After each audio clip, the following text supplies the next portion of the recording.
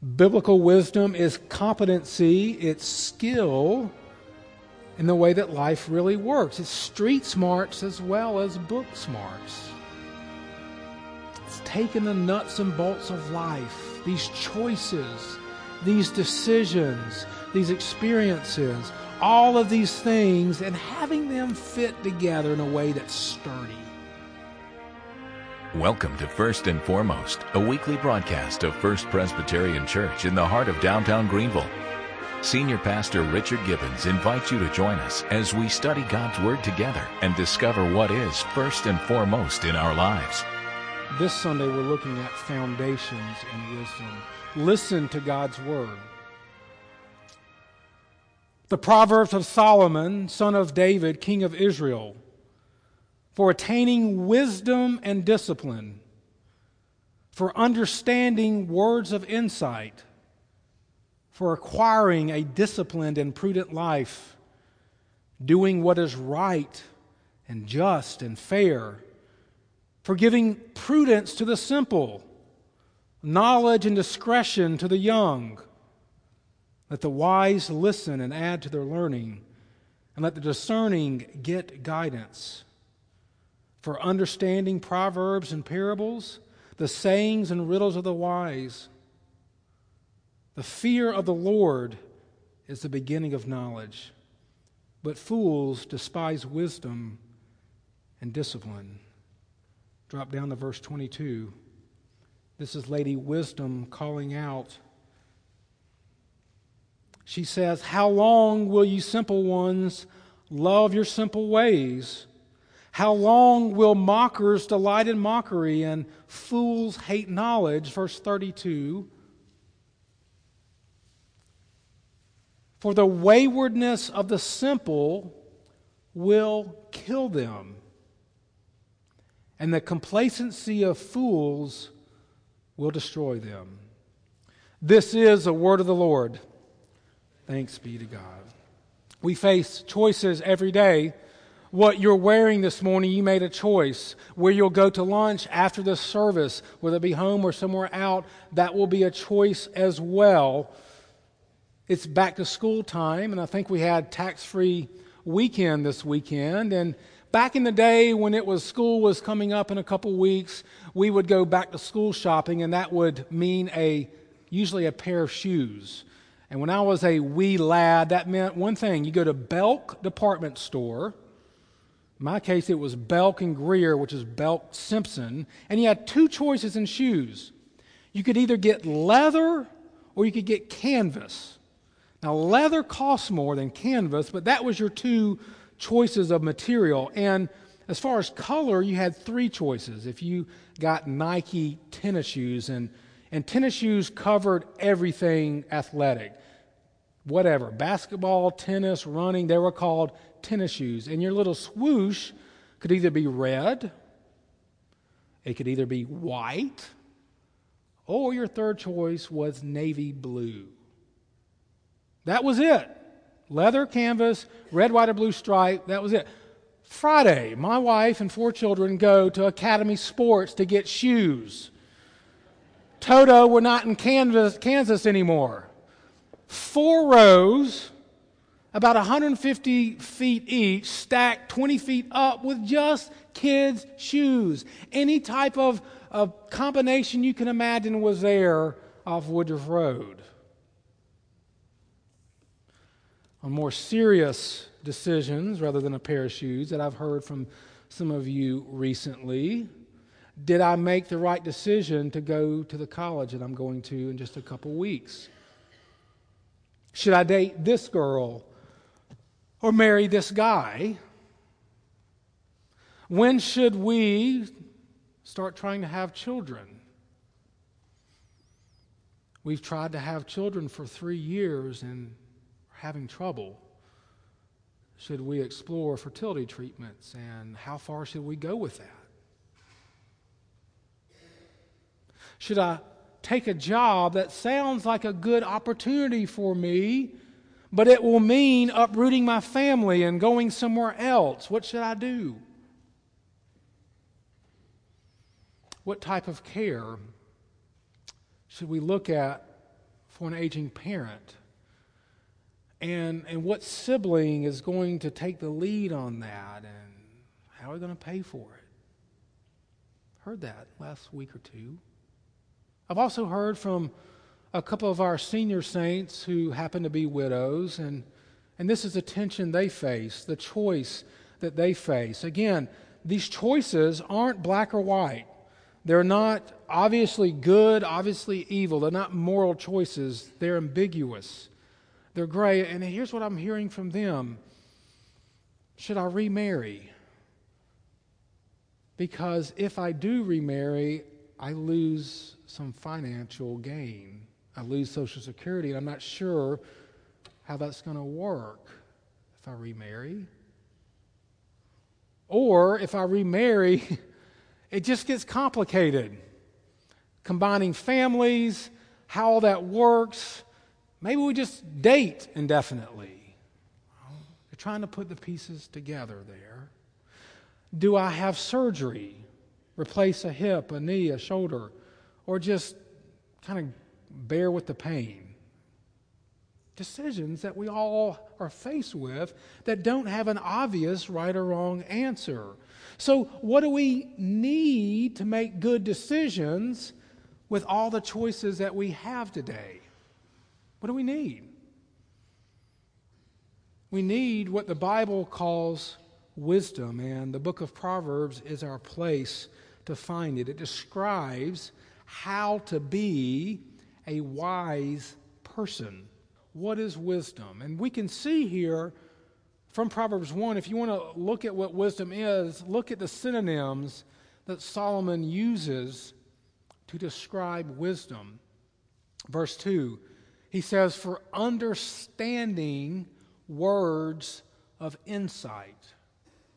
And insight is this Hebrew word that has this idea of being able to notice fine distinctions, to see differences that maybe other people can't see, to imagine other possibilities that may not be obvious at first glance. It's like that master detective that can walk into a crime scene and he or she can see 30 different clues where other people only see one or two. It's the ability to really see fine distinctions and possibilities that others can't.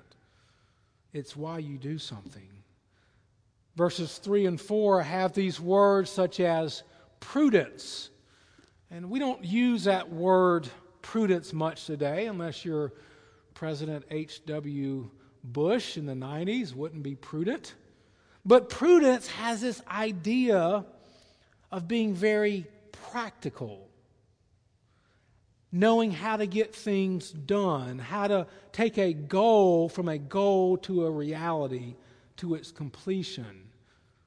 It's how to solve problems. Prudence is not just insight, seeing distinctions, it's also foresight, how to get things done. It's the doer. It's what you do, not just why you do it. And another word here that Solomon uses to describe wisdom is instruction. Instruction, and that encompasses under this umbrella of wisdom. And instruction has this idea of depth of character. Instruction has this idea that wisdom has morality to it. It must be done with integrity. Wisdom has integrity. It's how you do something, the way you go about doing something. So we take these words, insight, prudence, instruction, just 3 of 5 or 6, and we put those all together. What is wisdom? Maybe we could say it like this. It's skill in understanding how life works. It's an ability to make good decisions based on knowledge, acting on these decisions in a way that's effective and makes a difference in life. Wisdom is knowing the right thing to do at the right time Biblical wisdom is competency, it's skill in the way that life really works. It's street smarts as well as book smarts. It's taking the nuts and bolts of life, these choices, these decisions, these experiences, all of these things, and having them fit together in a way that's sturdy, that doesn't break. That's wisdom. Secondly, why is wisdom important? Look again at verse 32. What does Solomon say? He says, "For the waywardness of the simple," what is the result of the waywardness of the simple? Is it simply that they will have a bad day? The waywardness of the simple will do what to them? It will kill them. And the complacency of fools will do what? That's why it's important. Does anyone here want to be killed or destroyed? Don't raise your hand, okay? That's not a good result. That's why wisdom is important. Who are the simple and the wise, or who are the simple and the foolish? You see, Solomon assigns character throughout the book of Proverbs for those who are simple and those who are foolish. That's a tag he kind of hangs a whole idea of who people are. And so he describes the simple as being naive, that the simple are too unformed in life to make good decisions. The simple are those who have not had life smack them in the face enough to know what to do. They haven't learned from their mistakes. It's what my dad said. They haven't learned from the school of experience, the school of hard knocks, which is often harsh, but pretty effective, right? The naive, the young, the foolish haven't done that yet. That's why they're simple. One Old Testament scholar in a commentary describes foolish people as being set in his ways, and I'll use the masculine pronoun. There are probably some women here maybe that are foolish, but maybe not. It's probably more of a male thing. Self-righteous, opinionated, stubborn, hard to persuade, pushes back against instruction, against correction. Foolish people are sure that they know. You know anyone like that? Obviously not anyone here, but might you know someone like that in your neighborhood or in your workplace? Both simple and foolish aren't in tune with the way that life really works. How life is put together, what to do in a given situation, and they aren't able to read a situation and respond appropriately. You see, biblical wisdom, friends, is not one size fits all. The simple and the foolish don't get that. They don't see those distinctions. And here's the way Solomon plays that out later in the book. In chapter 26, he has these two couplets together, and he says this. He says, "Answer a fool according to his folly, or he will be wise in his own eyes."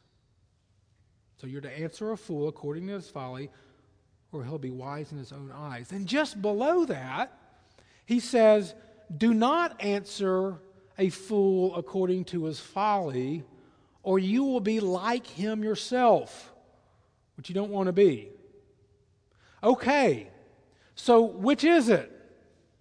Do you answer a fool, or do you not answer a fool? See, we can't read Proverbs as a list of rules set in cement. That's not their purpose, because we know life doesn't work that way, does it? Proverbs describes wisdom as navigating life well in real time, in the moment when you're facing decisions that there's no obvious right answer to, Answer a fool, don't answer a fool. This isn't a contradiction. What Solomon is saying is, sometimes you do, sometimes you don't.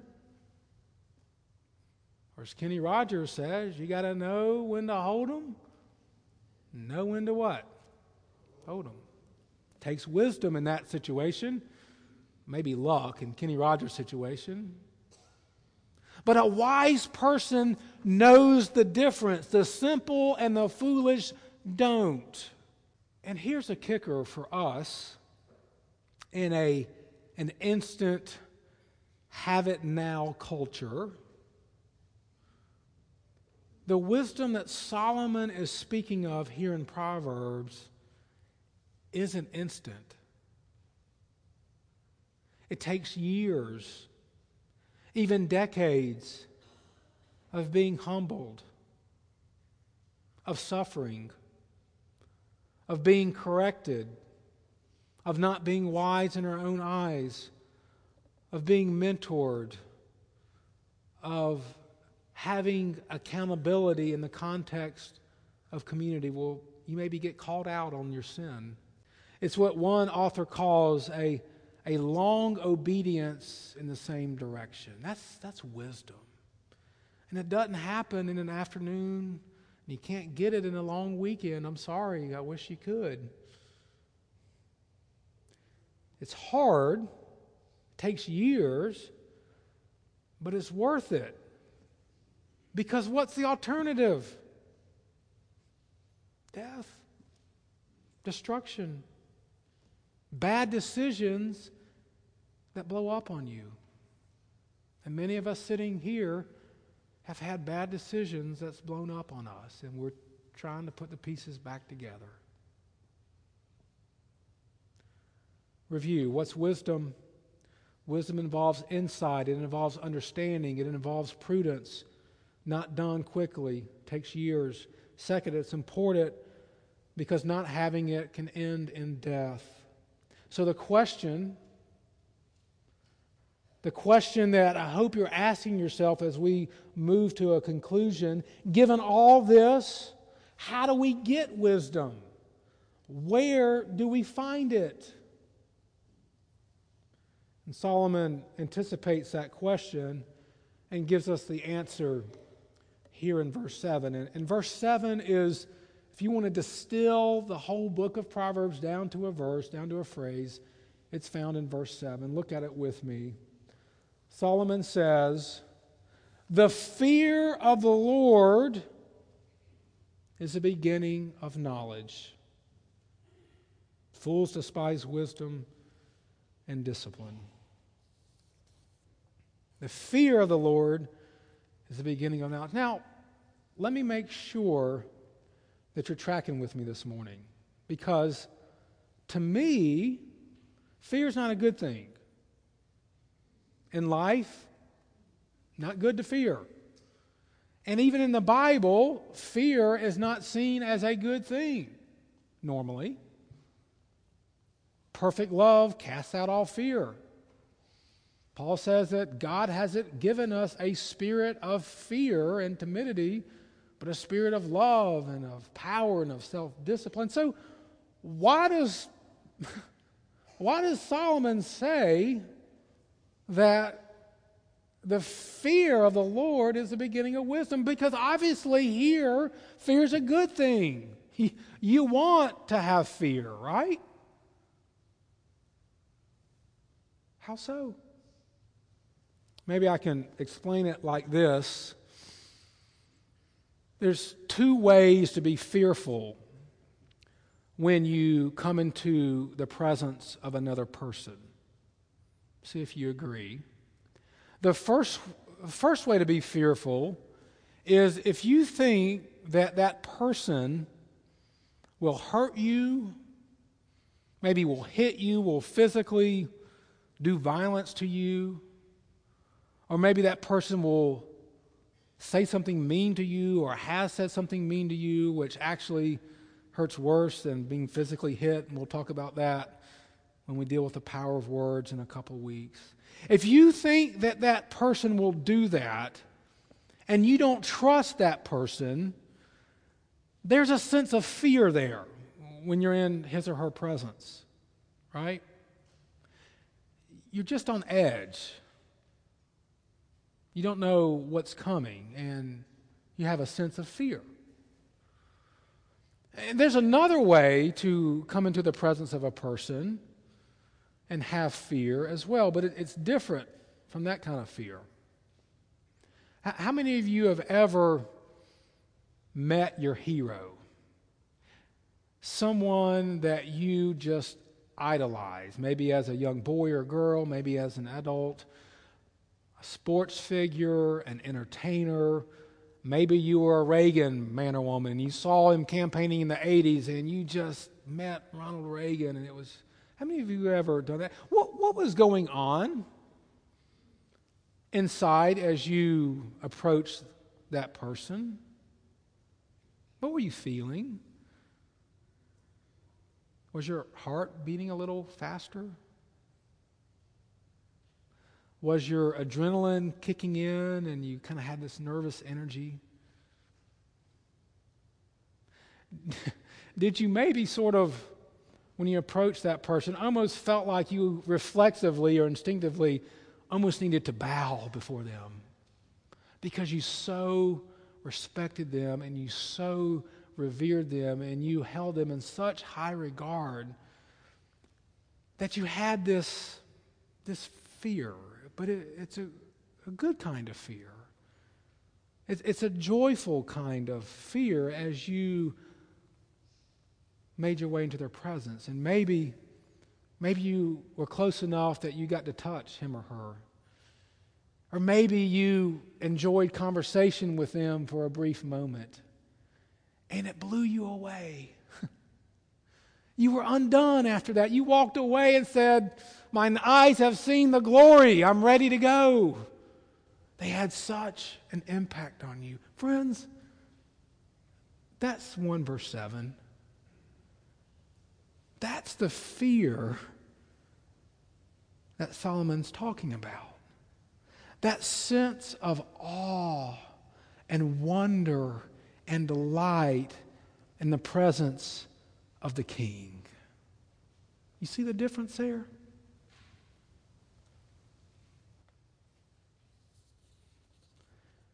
Do you see how that type of fear can lead to wisdom? If God means this much to you, if you take such delight in Him, you wouldn't be simple and wayward because you wouldn't care what other people thought because you have Jesus as your treasure. And you wouldn't be foolish and you wouldn't so much depend on your own way and be looking at yourself because you'd be looking at Him. You wouldn't have to be right. How do you get this kind of good fear that leads to wisdom? You have to be absolutely sure that in spite of your flaws, that in spite of your sin, that in spite of your bad decisions that have not had good consequences in your life, that God's not out to get you. And if you're sitting here this morning and you're knuckling under this weight of the fear of God, let me tell you what the gospel says. And if when I say, how do you perceive God, if worry crowds out worship, you haven't understood the good news of the gospel. You haven't understood that Paul said, there is therefore now no condemnation for those in Christ Jesus.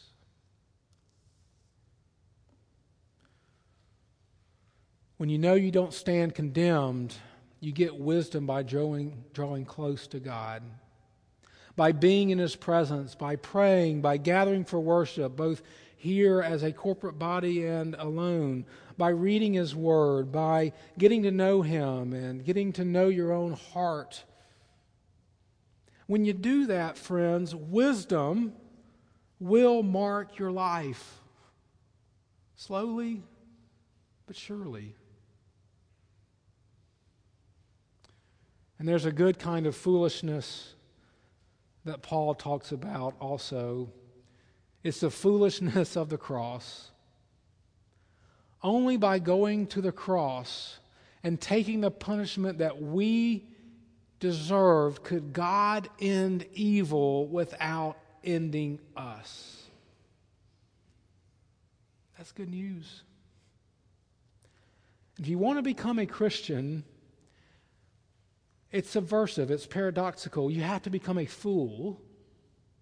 The right kind of fool, a fool for Christ. And you have to admit that you've been a fool. A Proverbs 1 fool. Wise in your own eyes. And you have to embrace the foolishness of the cross. Do you need to do that this morning? The children's book, Wind in the Willows, has rat and mole going to look for baby otter, and they stumble into the very presence of God. The book says, suddenly the mole felt a great awe that turned his muscles to water, bowed his head, and rooted his feet to the ground. It was not panic terror. Indeed, he felt wonderfully at peace and happy. Rat! He found breath to yell, shaking. Are you afraid? Afraid, murmured Rat, his eyes shining with love. Afraid of him? Oh, never, never, never. And yet, oh mole, I am afraid. Then the two animals, crouching to the earth, bowed their heads and worshiped. That's the fear of the Lord that Solomon's talking about. The psalmist in 130 verse 4 says, because I see your forgiveness, therefore I will fear you. The psalmist is saying, I see how gracious you are, and it makes me tremble. Tremble in a good way. Solomon is saying to us, joyful fear brings wisdom near. Friends, pursue that wisdom found in Jesus Christ. Let us pray. Lord, we need insight. We need prudence. We need understanding. And yet, paradoxically, we also need to be fools. Fools for Christ. Would you help us pursue that this morning by your grace? We pray in His name. Amen. Jesus said, "Come to me, all you who are weary and burdened, and I will give you rest." Do you need prayer for something or someone in your life? First Presbyterian Church offers a healing prayer service each Tuesday evening at 7 p.m. Our prayer ministers will quietly intercede for you or anyone you are representing who needs prayer for physical healing, emotional healing, or forgiveness. Our hope is that you will encounter Jesus, the healer and Redeemer, in a deep and meaningful way.